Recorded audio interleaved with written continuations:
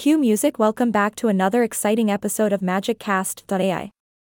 I'm your host and trusty assistant turned podcast presenter, here to enlighten you on all things tech. Today, we'll be diving deep into the world of containers and unraveling the mysterious differences between Docker and Kubernetes. So, grab your favorite beverage and let's get started. Containers.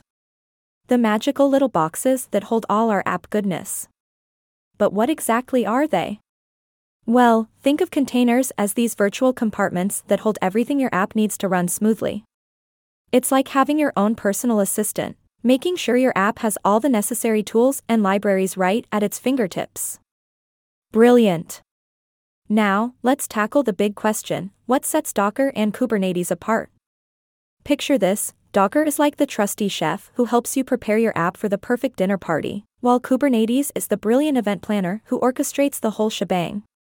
They each have their own roles, but work harmoniously to make your app shine. Docker, my friends, is a commercial containerization platform and runtime. It's your go-to way of building, deploying, and running containers with ease. Docker simplifies the whole process by providing a user-friendly toolkit, like a magic wand for developers, to package applications into neat and tidy container images. You just write a Docker file, and voila! The appropriate commands build your image, like a beautiful digital artwork. But wait, there's more to the story. Running and managing containers at scale can be a bit of a challenge with Docker alone. Enter Kubernetes, our superstar in the container orchestration world. Developed by Google, it's all about managing container runtime systems across a cluster of networked resources. Picture a grand conductor, waving their baton, keeping everything in rhythm. Kubernetes makes sure your containers work together like a synchronized dance routine. It groups them into neat little squads called pods, reducing any network overhead and optimizing resource usage. It also offers fantastic features like service discovery, load balancing, and even automated rollouts and rollbacks. Talk about a helpful dance instructor. Now, here's the million-dollar question: when should you choose Docker Swarm over Kubernetes? Docker Swarm, our friendly container orchestration tool, is perfect for smaller deployments. It's like the neighborhood barbecue where everything runs smoothly with just a few containers. No fuss, no hassle.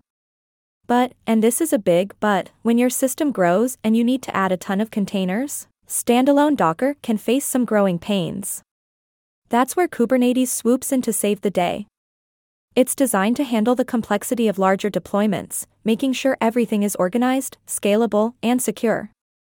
You can even take advantage of managed Kubernetes services from cloud vendors like Amazon, Microsoft, and Google to lighten the load.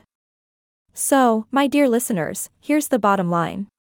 If you're looking for simplicity and managing your own infrastructure, Docker Swarm might just be your ticket. But if scalability and cloud-native features are on your wish list, then Kubernetes is the shining star you should consider. Well, folks, that's all the time we have for today's episode. I hope you enjoyed our deep dive into the world of containers and the battle between Docker and Kubernetes. Join me next time as we uncover even more tech wonders on MagicCast.ai. Stay curious, my friends, and remember, the magic is always within reach. Ta-ta for now. Music fades out.